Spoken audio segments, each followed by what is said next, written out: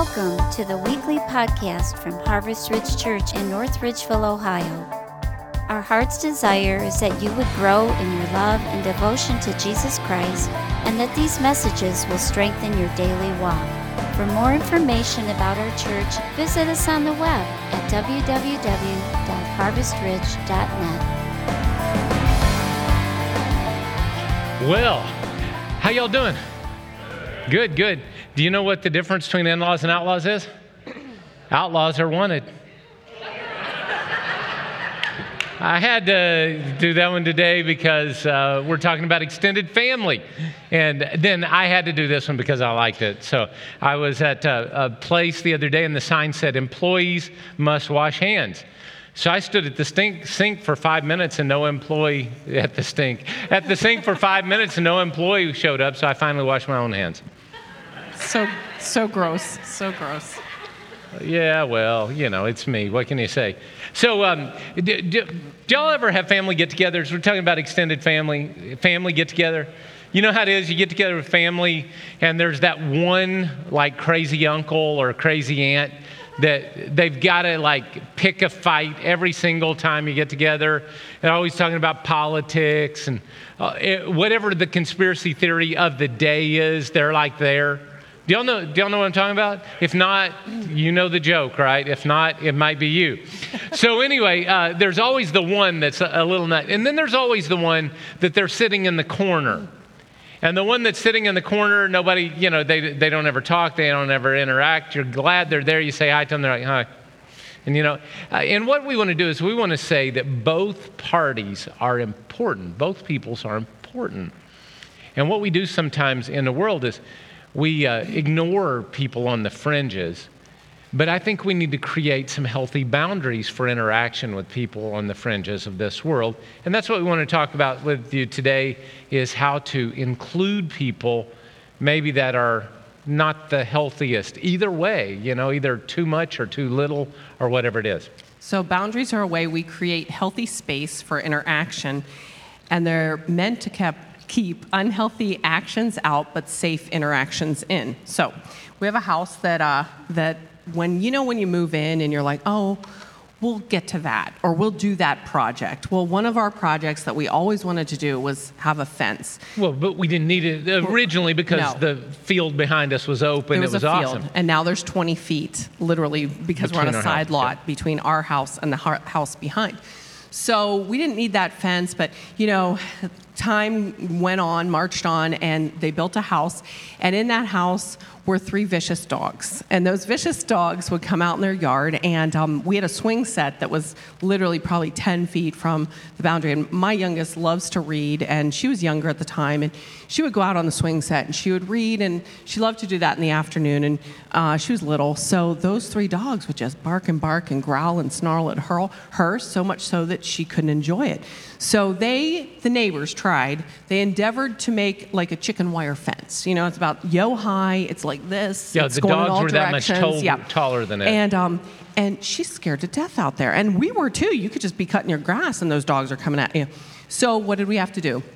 We had to take matters into our own hands, and we had to build a boundary or a privacy fence so that she felt safe in her own yard. And that's kind of what we're talking about today, is how to build safe, healthy boundaries, not to not include the neighbors, but in order for some protection.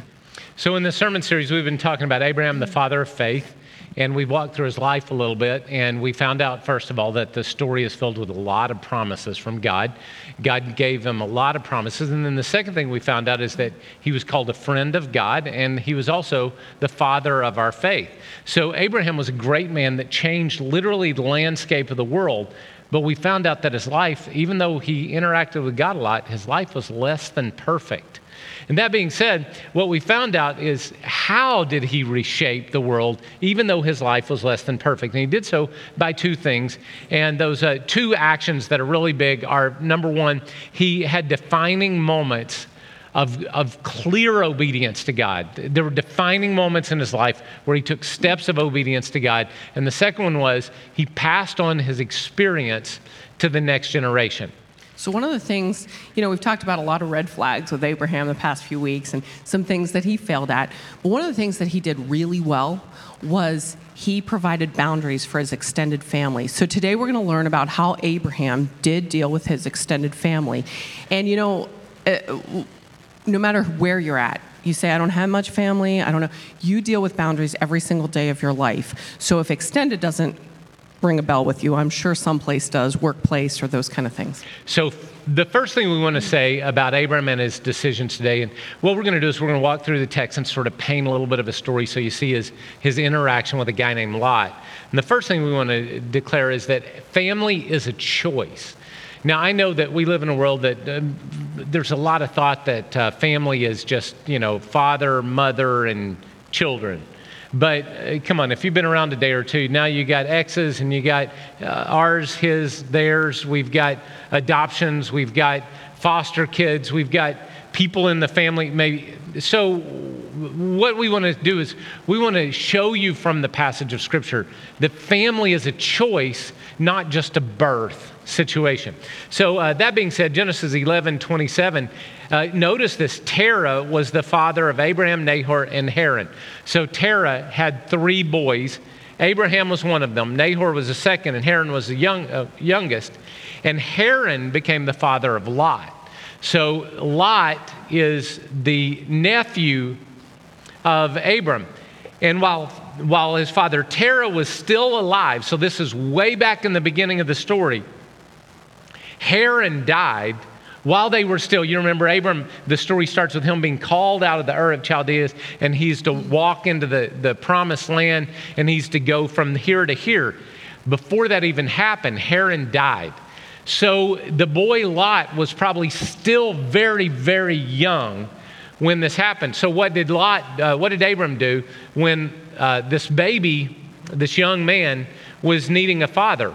Well, what he did was in Genesis 12:4, Abram was 75 years old when he set out from Haran, and he took his wife Sarah and his nephew Lot. So he took him and his family sort of as like an adopted boy, and all the possessions they had accumulated and the people they had acquired in Haran, and they set out for the land of Canaan, and they arrived there. So what happened was Abraham opened up his family to somebody who wasn't there by birth, to include him in his family and to raise him as someone as his own. And family is anyone that you extend the invitation to. So if you're sitting here and you extend an invitation for that neighbor child or that neighbor to come with you, I find that, I don't have a lot of family. I don't have a big extended family. I have actually found that the church family has stepped in when other blood relatives aren't even close by in proximity. And I will tell you right now that the church family is awesome. And if you're sitting here today and you're feeling a little displaced, maybe you don't know where you belong, I'll tell you belong at Harvest Ridge. Right. You belong at Harvest Ridge. And at so we have this thing called Discover. And Discover is when you can just learn about Harvest Ridge, ask some questions. One of the things we talk about is that Harvest Ridge will become a place that it's not just the church I go to, but it's my church. Mm-hmm. That's when you know that you've crossed over into the Harvest Ridge family. And I want to encourage all of you today, get in a life group, get in a group, talk to people, don't just rush out the door. Right. Because the church family is going to be around when sometimes even your extended family is not close by. And by no fault of their own, maybe they live in different cities. But I will tell you, the church family has been awesome helping us raise our kids. So there's this verse in Psalms that I love. It says this: God sets the lonely in families. God sets the lonely in families. And that's what we really want to say is maybe you're a person that you include a lonely into your family. Or maybe you're a person that you're here and you feel like you're alone. But I want to tell you, this place, these people, the people around you can become a family to you, to include you. Because family is a choice, not just a birth. And that being said, we have a little video of a story of somebody in our church that went through a process to open up their family to someone outside of their family. We thought I'd show it to you. Jenny and I have been married for 17 years. We met in 2003. We got married in 2004, and we quickly had 3 kids. We chose to do that. We had Alyssa, Eva, and Brianna. And then after about a couple years after Bree, we were still planning on having kids, and we were trying and didn't work out a couple times. So we made the decision that we still wanted to continue growing our family, so we decided to adopt. We were matched with Dayuni by August of 2018. So then we have our little guy locked in there. So we had about another year of paperwork and waiting, and we finally were able to travel and meet him in October of 2019. Yeah, 2019. So we made it there just before coronavirus started. So we made it in October 2019. Amazing experience. We had him on the flight home, and we both looked at each other on the flight home and said, we're going to do it again. So it was also our 15-year anniversary. We took custody of Dayun, and I'm a firm believer that sometimes God shows up in dates and special significance. So on that day when it was 15 years for us, it was the beginning of a lifetime that we were choosing to love this little boy. Dayun was able to continue to feel his birth culture through this family that loved him first, and we were able to let him know that it wasn't a fight for his love, that we were choosing to create one large family. The second adoption was very important. It wasn't just Jenny and I that were going to be doing it this time. So everybody's coming. Obviously, we wanted Dayuni to reunite with his foster family, but all the girls needed to come and experience it as well. So that was a huge leap of faith for us, because that would be 6 people needing to go to Korea. And 7 back, yeah. And 7 coming back. 2 weeks before we were to leave for Korea, our third child, our youngest daughter, tested positive for COVID. So there was no traveling for her. So it was absolutely amazing. We were completely worried that everything was going to get pushed back, but nobody else tested positive. And we couldn't change the court date. We couldn't put anything back or push anything back. We had to go. We were believing that God was faithful, and I kept hearing through this whole adoption, God is faithful and he loves his children. That includes Dan and I, that includes our own children, that includes, our son who wasn't in our family yet, but we were anxiously waiting to bring him to us. God is faithful and he loves his children. So it took a lot of trusting that God is completely loving to leave our daughter behind. Maybe 6 days in, she tested negative. So we had to complete the first 2 meetings, complete the court hearing, and then the very next day Dan was on a flight. He made it back to bring Brianna to us in Korea. Then we got to experience a lot of things in Korea. We did go on a trip with the foster family. We went on a 3-day vacation with them. I mean, literally treated us as if we were just part of their family. We have so many memories. Finalization was actually more of a realization for our children of how hard love can be. And so Ungi he's the happiest little boy. Like, his entire face just projects a level of joy that to me is almost like unreal, that God has given him this amazing amount of joy. And in that moment, it was so beautiful to see it, because he shared that joy with his foster mom on a day that was very difficult for her. So being able to adopt has taught our family, our entire family, that family's a choice, loving's a choice, and in hard days, it's a choice. And you continue to make it over and over, because Christ makes that choice for us. Even in the hardest moments, he loves us, and that's what we choose to do.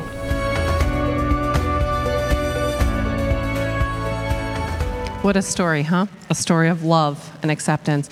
We just want to say thank you to all the foster mom and dads and all the people who have adopted. And if you've extended a hand of love to someone on your street, you're important. You're making a difference. Right. And if you are interested in adoption or fostering, we have people that can help you with that. You can talk to Dan and Jenny, or you can call the church office and we can get you in connection. Because one thing we believe in is, like Jenny, she nailed it on the head. She said, Christ accepts us where we're at. And you know what? We all need somebody to be a part of, right? So thank you guys for doing that. So the next thing we want to move from is not only family as a choice, but now we go to family requires boundaries. And all relationships require boundaries, right? Not just your family, your coworkers, right? I mean, I could go on and on about every person that you come in contact with is part of a relationship, and sometimes boundaries are needed. So we're going to walk through Abram's story a little bit. We're going to hear how he had to establish boundaries with Lot. Can we be honest about Lot? Lot did not make good decisions. Lot wound up with a life that is not what you would want. And Abram was in the process of being drugged down with him. Except for the boundaries that he drew, Abram would have been caught in the vortex of Lot's destroyed life. So we're going to look through the story of that. So why is a boundary necessary? Boundaries usually start because somebody's taking advantage, right? You don't usually enter into a relationship saying, you know what, we're going to put a boundary on this relationship right now. No, it's usually because one party is being taken advantage of. So, in a perfect relationship, it's a give and take. You get married, somebody's always going to be given a little bit more at one time, another time a person. But if there's just kidding. But if there's always one person giving and one person taking, that is a definite sign for a red flag. Right. So let's just look at the story, all right? So let's look at Genesis chapter 13. Now Lot, who was moving about with Abram, because you see, Abram took Lot with him, little boy, and they went together, and this is several years later, so Lot was growing up a little bit and becoming a little older. Now, Lot, who was moving along with Abram, also had flocks and herds and tents. So Lot has all of his dad's stuff. So he's got some money. He's got flocks, herds, tents. But the land could not support them while they were staying together, for their possessions were so great that they were not able to stay together. So quarreling, notice the tension that arose. There was a problem and there was a tension. It arose between Abram's herders and Lot's. And the Canaanites and Perizzites were also living in the land at that time. So Abram said to Lot, hey, Abram, acting like the adult, said, let's not have quarreling between you and me and between your herders and mine, for we're relatives. Not the whole land is not the whole land before you. Let's part company. If you go to the left, I'll go to the right. You go to the right, I'll go to the left. And he said, you take your pick, Lot. Now notice how he's drawing a boundary. We're not going to fight with each other. We need to separate here. Put some distance so that we can make it work. Now Lot looked around and saw that the whole plain of the Jordan of Zoar was well watered, like the garden of the Lord in the land of Egypt. This was before the Lord destroyed Sodom and Gomorrah. So this area was very fertile ground. It was where a lot of crops grew, and it was easy to feed your cattle and sheep, and you didn't have to move around a lot because it was all right there. The other side was desert, arid, hilly, and it was tough. You had to move around. So Lot, what did Lot do? Lot chose for himself the whole plain of the Jordan and set out toward the east. So Abram said, here, let's make a choice. You go one way, I'll go the other. Lot took the best right off the top, no questions asked. The two men parted company, and Abraham lived in the land of Canaan, while Lot lived among the cities of the plain and pitched his tents near Sodom. Now, what he didn't think about was this. Now, the people of Sodom were wicked and were sinning greatly against the Lord. So Lot's whole decision was based on what looked better, what was better in his best interests, because they've got all these flocks. So he's presented with this decision, and he takes the selfish way. This looks better. This is going to be better for me. He totally doesn't take into consideration that Sodom and Gomorrah are filled with wickedness and evil. So by making the choice that he did for the reason that he made it, he almost sets himself up for getting involved with the culture. Abraham gave him the choice. He chose to go that direction.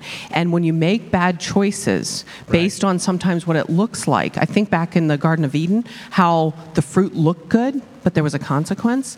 I think that's what Lot did. And sometimes we base decisions on wrong things for how nice something looks. So I think Lot in this case made a poor choice. So what Lot did there was Lot took an unfair advantage. And I'll tell you a little story. This one I've heard several times as a pastor over the years. I've heard it several different ways, but it's always pretty much the same thing. Say a parent dies, and the house is filled with all the pictures and maybe some dishes and some things like that. Maybe there's some money involved, whatever. And a parent dies, and the kids get together and they say, hey, we'll get together after the funeral and we'll go through mom's house and we'll sort through who's taken what. And invariably, what will happen is one of the siblings, when they all show up later, one of the siblings has already been through the house and picked everything they wanted out of the house, taken all the pictures, taken all the, right? Y'all ever heard this story, or am I the only one that's ever heard it? Mm-hmm. So what happens is this: one of the siblings knows something's coming and they take unfair advantage. And that's the kind of person that you have a hard time trusting from that moment on. And that's what Lot did to Abram, was he took unfair advantage of an opportunity that Lot was trying to be nice to him. And he didn't think about the consequences of the behavior. And because of that unfair treatment on the kindness of Abraham, Abraham had to go into stage 2. Well, stage 2 comes around next, and it's called rescuing. And here's what happened. Abraham had to rescue Lot because Lot went and chose wrongly and lived among a community and a culture. He got immersed in the culture, and he settled down among them, and he put himself in a position that wasn't good.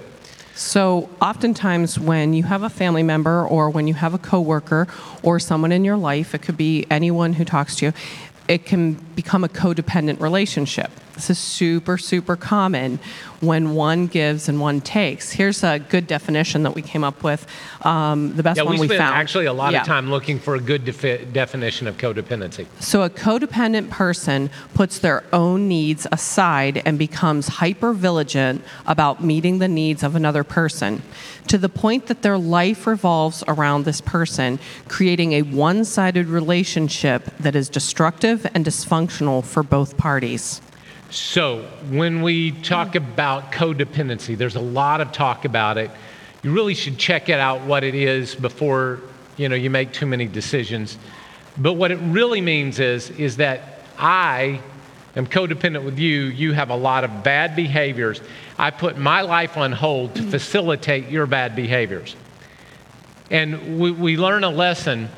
Actually, we forgot this lesson. And the old lesson is this: fool me once, shame on you. Fool me twice, shame on me. So codependency draws a line by saying, I will not allow myself to be sucked into your vortex of self-destruction, your black hole of need. I've got to stay outside of your black hole of need. And that's really what we're talking about. And it's okay to go help someone. That is absolutely not what we're saying. So if you walk out these doors and you say, I can't help you, change that flat tire, that's not what we're saying. We're actually saying is that it's the next stage when you're being taken advantage of that's the red flag. So the red flag of codependency is when you always have to rescue them. So let's go back to the story. It's in Genesis chapter 14. So Lot had moved into Sodom, and he's living now in town. And the 4 kings, there were 4 kings that got together, and they were rebelling against the king of Sodom. Now, king it'd be like the town mayor of a small little town of a couple hundred people. But these 4 kings out here, they got together and they said, we're tired of what Sodom's doing, and they came and attacked them. And it says the 4 kings seized all the good of Sodom and Gomorrah and all their food, and they went away. So what happened, Sodom got overthrown by these 4 kings, and they lost all of their food and their goods, and it's been taken away.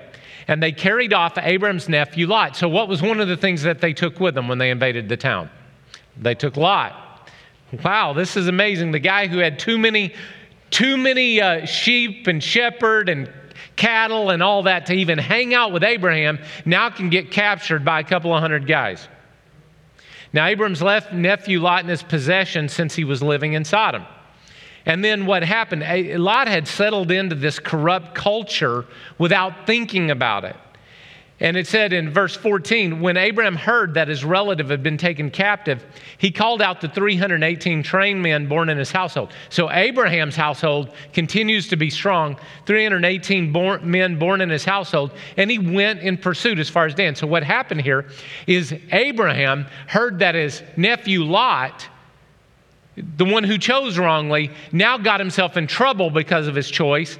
And now he's been taken captive. And Abraham puts his own personal wealth, health, welfare at risk, and his own household at risk to go rescue the guy that made the wrong choice in the first place. And he goes and rescues them. During the night, Abraham divided his men to attack them, and he routed them, pursuing them as far as Hobath, north of Damascus. He recovered all the goods and brought back his relative Lot and his possessions, together with the women and the other people. But I want you to see here, and this is the key thing you got to start to see, is when Abraham started having to rescue Lot, he put up a different boundary. This is a stronger boundary. And we're going to see it in Genesis chapter 14, verse 17. After Abram returned from defeating Chedorlaomer, yeah, say that 15 times fast. Why didn't anybody name their kids Chedorlaomer anymore? Chedorlaomer and the kings allied with him.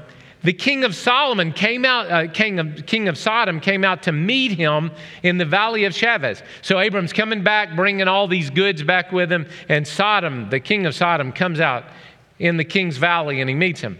And there was another king that showed up that day. And this is Melchizedek, the king of Salem. And Melchizedek, if you don't know, let me just give you a little insight. Read the book of Hebrews sometime. Melchizedek is a representative of Jesus. The priest whose priesthood has no beginning or end, the priest who is the priest of Salem, the king of Salem, or the king of peace. He is the Prince of Peace. And there's a real reference here in this Old Testament story to what would be fulfilled in Jesus later on. And we see, what did he do? Melchizedek, king of Salem, brought out bread and wine. And what is bread and wine in reference to? It's in reference to the communion elements and later the elements of Passover. And so there are references here through this Melchizedek that Jesus is once again involved in the story. Somehow, we don't understand how, but there are representatives here that are fulfilled in Jesus later on, and you should read the book of Hebrews to find it out. So he brought out bread and wine, and what happened is he blessed Abraham, this Melchizedek did, and he said, "Blessed be Abraham by God Most High, the creator of heaven and earth, and praise be to God Most High, who has delivered your enemies into your hand." So Abraham did something then. He drew a boundary, and his boundary was he was going to worship God, and in figurative way to worship Jesus by giving a tenth in this moment. So he had been successful in war, and he gave a tithe to this king who represents Jesus. Interesting. It's a boundary. God, you give me victory. God, I return to you a worship offering. So then what happens is the king of Sodom now comes after the king of Melchizedek, the king of Salem, which was probably Jerusalem. But anyway, I start geeking out on this passage, and I want to tell you so much about it, but I'm trying to keep it in line. Then the king of Sodom comes out, and Abraham draws another boundary right here. This one's strong. The king of Sodom said, "Give me the people, you keep all the goods for yourself." And Abraham says, "No. Abraham said to the king of Sodom, "With raised hand, I have sworn an oath to God, the Lord, God Most High, the creator of heaven and earth, that I will accept not a thing belonging to you, you evil king, you evil land." He said, "Not even a thread of the strap of your sandal, so that you will never be able to say, I made Abram rich." What he was doing here, remember, Lot had gotten enmeshed and immersed in the culture of Sodom and had become sort of overtaken by it. But Abraham said, "No, when it comes to God, my boundary is clear. I will worship and I will give to him, but I won't take anything from you people who are evil and against God." He drew a very strong boundary against Lot's culture and situation. And the next thing that Abraham did in the story was he provided distance. So the stage 3 of his boundaries against Lot is he drew distance between he and Lot. So in Genesis 18:17, it says, "Then the Lord said, shall I hide from Abraham what I'm about to do?" Now remember, this is sometime later. This is later in the story. Right. Lot is now, he lives in the city. Okay, and what happened was the city was just getting worse and more evil, more corruption. Abraham was in another area, and so what ended up happening as the years have gone by, God says, "I'm done with Sodom and Gomorrah. I'm wiping them from the face of the earth. They're done. They're so evil. They're so vile. I can't deal with it anymore. So this is where the story picks up, Genesis 18:20-24. Then the Lord said, the outcry against Sodom and Gomorrah is so great and their sin is so grievous that I will go down and see if what they have done is as bad as the outcry that has reached me. If not, I will know. The men turned away and went toward Sodom, but Abraham remained standing before the Lord. Then Abraham approached him and said, will you sweep away the righteous with the wicked? What if there are 50 righteous people in the city? Will you really sweep it away and not spare the place for the sake of 50 righteous people? So what's happening now, and the story goes on, that Abraham begins jostling with God about, what about 40? What about 30? Because who's living there? His nephew Lot. Right. He's made the decision. He's not going back in. However, what he's doing right now is, I would call it negotiating. How about wrestling in prayer for his son, for his nephew Lot? He's literally communicating with God back and forth for the saving of Lot and his family is this story that's happening. So he's not going to get involved with rescuing again. Do you see that? He says, I've rescued you. You didn't learn. You went right back to the filth. I'm now going to distance myself from it, but I'm going to talk to God about it. And he is pleading with God basically to save Lot and to save his life. And he will not physically rescue Lot again, but he still cares. And his care has led him to say, no, there's distance between us, and this distance, I'm going to talk to God. It reminds me of sort of like the prodigal son. You remember the story of the prodigal son? There's the dad who says, no, son, you can't do that in my household. And the son goes off and acts crazy. And the dad doesn't go get him, but he's always looking and always caring.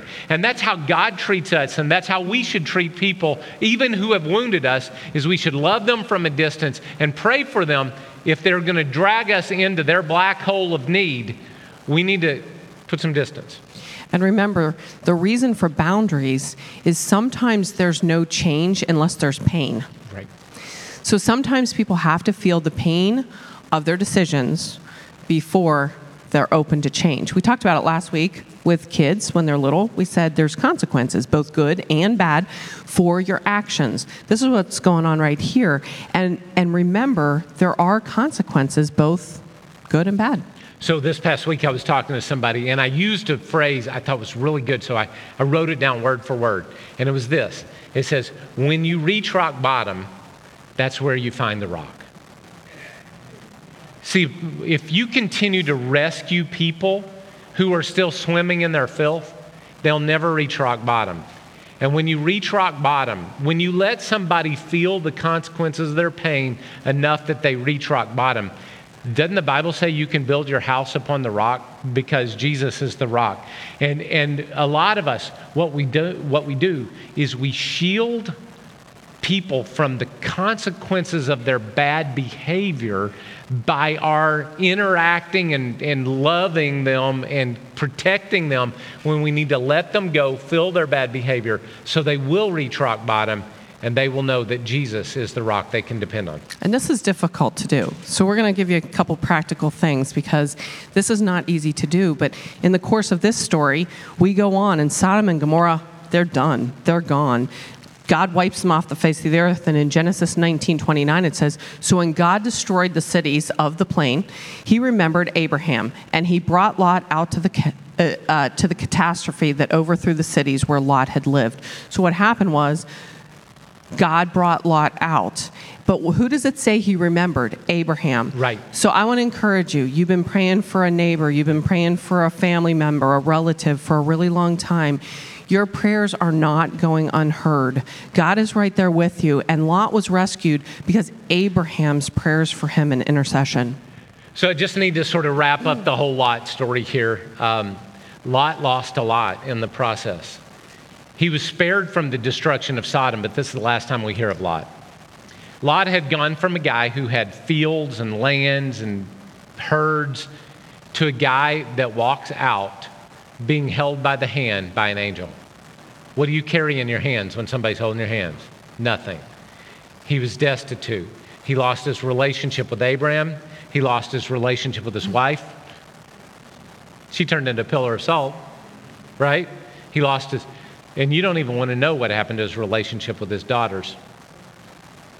The whole family, everything in his world is destroyed. So observation from this story is that Lot's failure to pursue the right things and establish for himself boundaries against the evil of the world led to his total destruction. But Abraham's boundaries enabled him to continue to move on successfully. So, practical information about boundaries. Now, remember, you need boundaries in every relationship. This is where you might want to grab one of those need-to-know sheets and pull this out, because I guarantee you in this room, almost all of you have something right now that you're going, yes, that's it. I need to get rid of them. Okay?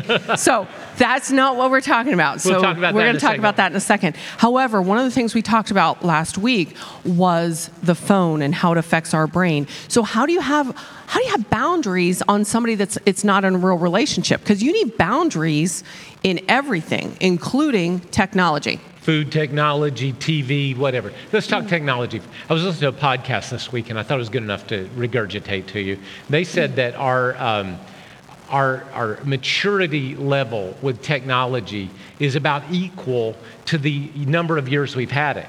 So think about it. Most of us had technology for 10, 15 years, something like that. That phone you hold in your hand.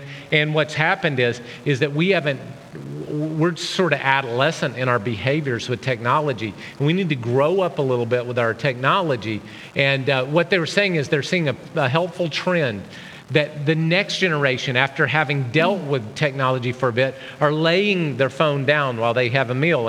And they will actually turn it off or they'll set it down and they'll answer later and actually be with the person they're with in their household rather than being in cyberspace while you're trying to be in a relationship with somebody close to you. And what we want to encourage you with is to draw some boundaries in your life towards things like technology or food or your TV or sports, or your love novels and your Harlequin romances. And emotionally healthy people sometimes have to draw boundaries on the very things that they love the most. Yes. So this was the line that we debated. Who got to say this? Because this is my favorite line of the whole sermon. You ready? Boundaries are really good. But when it comes to people, unfortunately, I think we've gotten too good at them. So what happens is that, yes, we need boundaries. Yes, we need healthy boundaries. But I will tell you, right now where we're at, 2022, it is so easy to make a boundary. Meaning, this is how we think a boundary should go. I don't like your opinion. I'm just done with you. Right. You know what? You don't agree with me. I don't really want to speak to you again if you're not on. I will tell you that's exactly opposite of what the Bible says, because the Bible says as iron sharpens iron, we're to help each other. If you have everyone in your life that has your same opinion on everything and that has your worldview and everything, then why are one of you necessary? Right? We don't need both of you, okay? You have to have people who have contrary opinions in order to get your thoughts straight and in order to be able to present something different. Remember, boundaries are an attempt to continue a relationship, not cancel a relationship. I believe we're going to have that one on the screen, so here you go. Boundaries are an attempt to continue a relationship, not cancel a relationship. The reason you have boundaries is to create a healthy environment, not to say, you've gone against my boundary. I don't agree with what you said. I'm going to delete you. We are in a cancel culture, and a cancel culture deletes people from your world. Biblical, healthy boundaries is an attempt to include people, not exclude them. And people are worth the attempt to keep a relationship if you can do so in a healthy way. Okay, so I have this big rubber band. This is your boundary, okay? Boundaries are meant to stretch you a little bit. If you're the one who's coming up with the boundary, you are going to feel like, ugh, because it's hard to make a boundary. You have to communicate properly to make a boundary, but you're going to feel a little stretched, and that's okay, because by stretching it, I make this rubber band useful. If I don't stretch this rubber band, and I just let it sit here for the next 2 years, it dry rots. It's good for nothing. But I will tell you, this rubber band, if I pull and I pull and I stretch, it's going to pop. Many of you don't set a boundary until that popping happens. And I'm going to say go 10 steps ahead of that and provide a healthy boundary so that you can keep your relationships intact inside the boundary. Don't get to the point that you're popping and then you're canceling somebody simply because of a disagreement. So the only people who are upset with your healthy, keyword healthy, the only people that are upset with your healthy boundaries are people who are trying to encroach upon your boundaries and your health. Set a healthy boundary, be flexible in it, move with them. Remember, a boundary is to keep relationship, not to cancel relationship. So what you want to do is set healthy boundaries, move as you need to, but stay in relationship with them. Stop talking to people is not a boundary. Okay, that is not a healthy boundary. That's unhealthy for you and for them. Stopping unhealthy talking is a boundary. Yes. So how does this look? So boundaries are all about communication.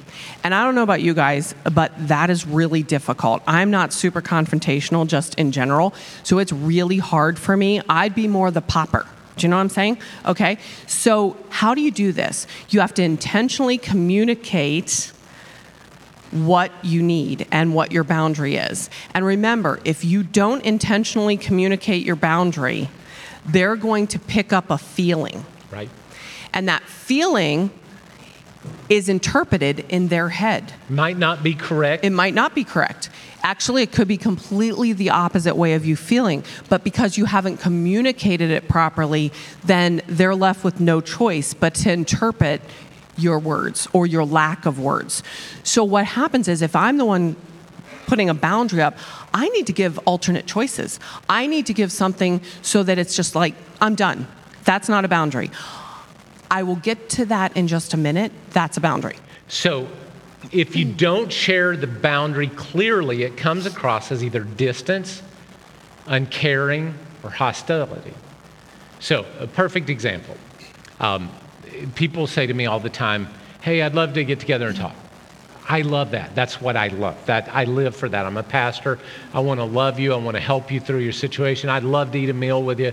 I love to do that. But I'm going to respond the same way to you every single time. I'm going to respond, hey, you want to get together? Shoot me an email. Here's why. And I will say to them, if you shoot me a text, you know what I'm going to do? I'm going to answer it, but I'm not going to remember to make a schedule. But if you shoot me an email, I'll open the email while I'm at my computer. My calendar will be open, and I can actually schedule a day. If you shoot me a text, I'll never get the day on the calendar. But if you shoot me an email, I will be able to schedule it around my schedule. Right? Right? That's a boundary. But if I don't explain a little bit of that, I say, yeah, you want to get together, just shoot me an email. What does that say to you? He really doesn't want to get together. Are y'all following me? But if you'll take the extra 30 seconds, say, I really want to do this, but I do my scheduling at my computer, and that way I can open up the email. What you're doing then is you're saying, I care about you, but this is the boundary I work within because I want to have a relationship with you. And boundaries are made to facilitate relationship, not exclude it. So that's a work illustration. What about home illustration? Young moms, you face this all the time. Big sleepover going on, neighborhood. Mom, can I go to Johnny's house for the sleepover? Well, let me talk to Johnny's mom. Here's the thing. Everybody on the street's doing it. If I respond to Johnny's mom, no, not this weekend, okay? Her takeaway could very easily be, they don't like us. I don't know what the problem is here. How come, is their kid too good to come over to our house? You don't know what her takeaway is. But if I was to explain, we have a big day the next day, I'd be happy to let him come over till about 10, and then I'm going to pick him up. Communication of details is very important when you're establishing a boundary because it really crushes any unrealistic expectation. Well, the honest to goodness truth is I don't want them staying over at Johnny's house where they watch porn all night with their other buddies. Right? I'm not going to let my kid go off to Sodom and Gomorrah. Right? Lot, Abraham here. But you know what we're trying to do? We're trying to keep a relationship with that mom and that family. And by doing so, we draw boundaries. Yes, we do have a big day the next day, but we could probably, but we chose to draw a boundary that communicates our desire for relationship rather than our desire to cancel them. Are y'all following me? All right, so. And never use boundaries as an excuse for your own laziness to manipulate or to hurt feelings. I hear that a lot. Never, never, never. Also, when somebody's encroaching on your boundary and you're getting really, really ticked at them, just remember, are you frustrated with them or are you frustrated with yourself for not setting and maintaining a healthy boundary? It's not their fault if you haven't communicated it properly. They're just being themselves. They have no idea. Remember, if you want that relationship, you have to communicate better than you think, because what's inside my brain doesn't necessarily always come out of my mouth, okay? They can't read my mind, communicate in such a way that it keeps a relationship. And you know, that's what God did with us, right? God so loved the world that he did what? He gave his one and only son that whoever would believe in him would have eternal life, right? So he went out of his way. But God also set a boundary. He said, you're not going to get into my heaven and you're not going to live in my blessing if you're living a life filled with sin. Right? So what did God do? God created, he stretched himself, he became man, and he died for us so that he could cover our sin problem. God created a boundary saying, I don't want you to destroy yourself. You're in a vortex of sin that is destroying yourself, and I want to have a relationship with you. And here's what I'm going to do. I'm going to create a way for you to come into my health and abandon your vortex of destruction. Are you following that? That's called salvation. What did you have to do? If you're going to receive God's salvation, you have to do something, right? You have to believe that Jesus Christ came and was resurrected from the dead, and you have to confess him as Lord, the boss of you. He's for real, and you confess him as Lord. And in doing so, what God has done is he has created a space and a way for you to live in a healthy relationship with him. Are y'all following me? So what I want to do is I want to say that God wants a relationship so much with you that he created a way for you to enter into that relationship. And at some point, you need to quit being like Lot, quit hanging out in your Sodom destruction world, and say, I will step inside the boundary of God's love, his forgiveness, his mercy, his blessing, his goodness, his plan for my life. You step out of your garbage and into his blessing. And that's what I want to invite you to right now. So I'd like everybody, if you would, to bow your heads with me. I want to ask a question of you this morning. And the question is this: if you're in this space today, or you're even watching online and you have not made that profession of faith as Jesus is Lord, I want to invite you to do it right now. I want you to declare in your heart, God, I believe in you. Be my Lord. Be my Lord. I confess you as my Lord. You're the boss of me now. Be my Lord. And in doing so, if you took that step of faith, I believe Jesus wants to receive you into his loving protection. If you did that online, text BELIEVE to that number on the screen. If you're in this space right now and you've done that, I want to invite you I want to pray with you, and I want us to do this together. So I'm inviting you into the family acceptance here, all right? I've done it. Pastor Robin's done it. The people up here on the platform have done it. It's your turn. If you want to confess Jesus as your Lord this morning, lift your hand real high. I want to pray with you right now. If you want to, yes.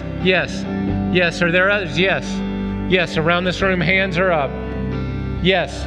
God sees your hand. All over this room, hands have gone up. God receives you. You are his child now. Everybody, could we pray together? Everybody out loud, so nobody prays alone. Let's do this together. All right, everybody together. Dear Jesus, I believe in you, that God raised you from the dead, and that you have all power. I believe in you. I confess you as Lord. Take my goofed up life and give me your life. I love you. I honor you. Be my Lord. Amen. Hey, if you prayed that prayer, guess what happened? Jesus just stepped into your mess and he rescued you. Now, you're going to have to stay rescued. That's the first talk you're going to have with Jesus. You're going to have a whole bunch more before you're all done.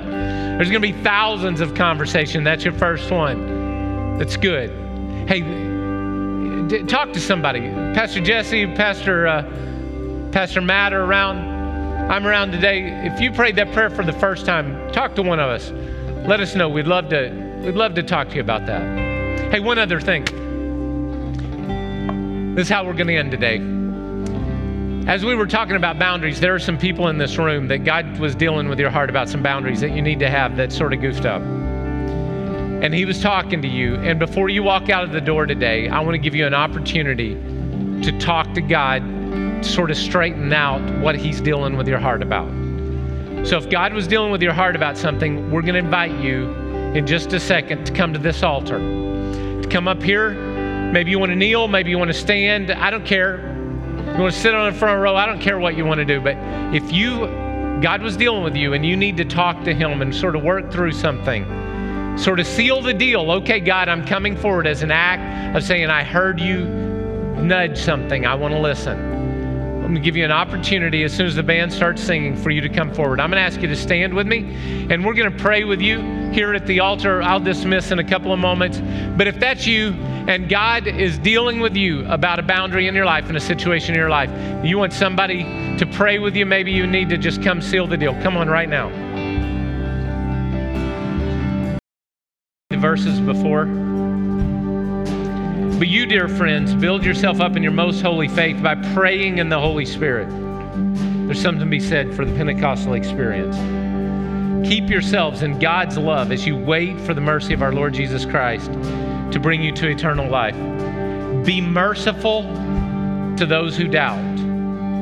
Save others by snatching them from the fire.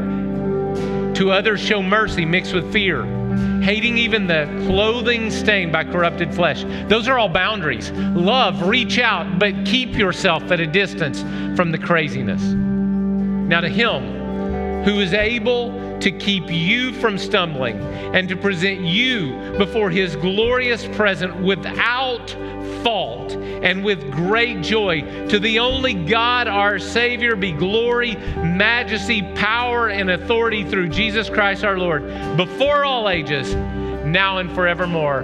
Amen and amen. God bless you guys. Have a great week.